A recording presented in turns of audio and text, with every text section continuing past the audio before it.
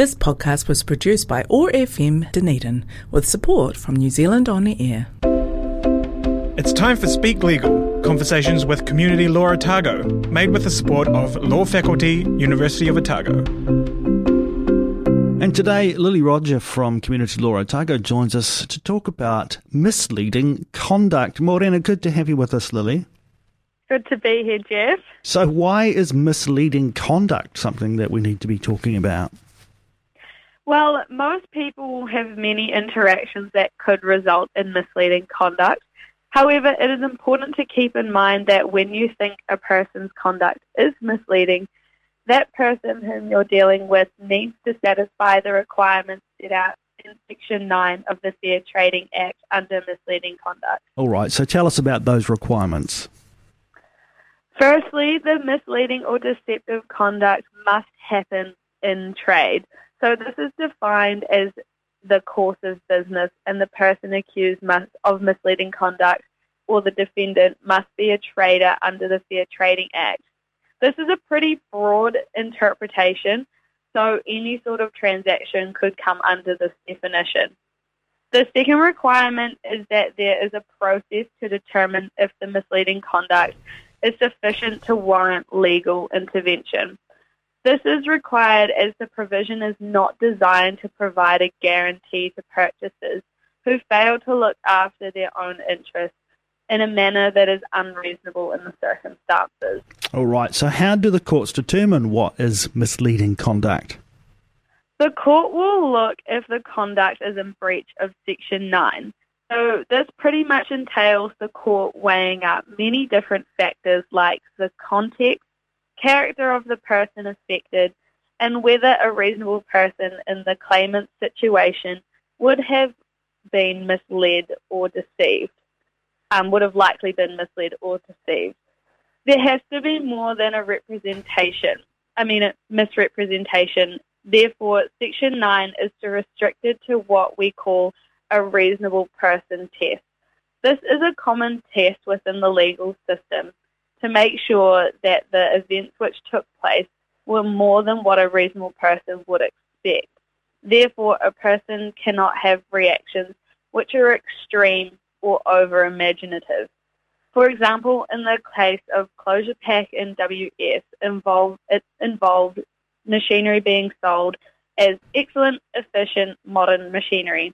However, they were not. The court in this case held that any representation as to the quality must be read in light of the disclosed age and condition. Therefore, when the sale was completed, the misunderstanding had been corrected as there was no persuasion or inducement to enter into the contract. As you can see here, the reasonable person test does preclude people who do not do their due diligence when entering into contracts. A person can also be liable under this offence through admission. Therefore, it is not enough to say, I never said anything to mislead the complainant. The courts have recognised that the failure to disclose information can be misleading conduct. However, they also require the person to have knowledge of what they are doing for silence to be misleading or deceptive. It is not necessary for a defendant's actions to actually mislead the complainant. All that is required is the intention to do so.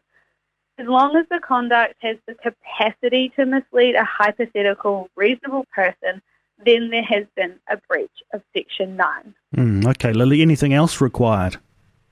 The final thing which needs to happen to be successful under this claim is the complainant needs to be able to prove a causal nexus between the conduct of the defendant and the loss incurred. A causal nexus just means that there has to be a link which shows that the misleading or deceptive conduct caused the loss and the conduct would have had the same effect on a reasonable person in their position. The defendant's conduct does not need to be the sole cause of the loss, but it just must be a major contributing factor.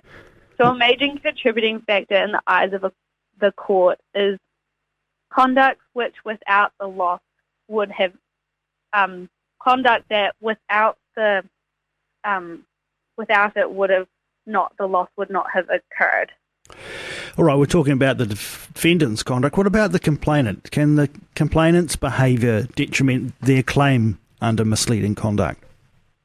Yes, it can, but it also doesn't. So the case of Red Eagle established that a claimant's own carelessness doesn't preclude a claim, but it may result in the claim being dismissed if the conduct is such to destroy the causal connection between the conduct and the loss or damage. Okay, Lily, what remedies are available to people if they find themselves in this situation?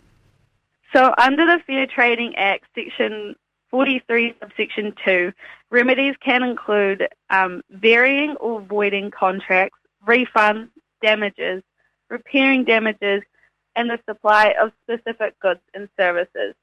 More than one of these can be given at a time. However, a limitation of this provision is that the compensation standard is the reliance measure, so this means it's out-of-pocket money rather than the expectation measure, which can be loss or loss of profit. So the claimant can only receive money for actual loss suffered, and also the claimant's conduct is also in consideration when making a decision regarding the remedies, because if their conduct contributed to the loss, it will be considered and the remedy will be awarded accordingly. So it can get a little bit complicated, but if you find yourself in a situation where you think you've been misled in a way that's impacted on you in the ways that Lily's talked about, you can get in touch with the good people at Community Law Otago. They talk through the potential remedies for that. Lily, thanks again for joining us here for Speak Legal and shedding some light on this aspect of New Zealand law. We really appreciate it, and we look forward to catching up with you further down the track. Thank you, you too. Community Law Otago. Free legal advice and support for the people of Otago. Visit our weekday advice clinics at 169 Princess Street, Dunedin. Clinic session times are available from the website communitylawotago.com. Ring 474 1922 or 0800 169 333 if calling from outside Dunedin. Speak Legal is made with support from the Law Faculty, University of Otago, training for life. This podcast was produced by OAR FM Dunedin with support from New Zealand On the Air.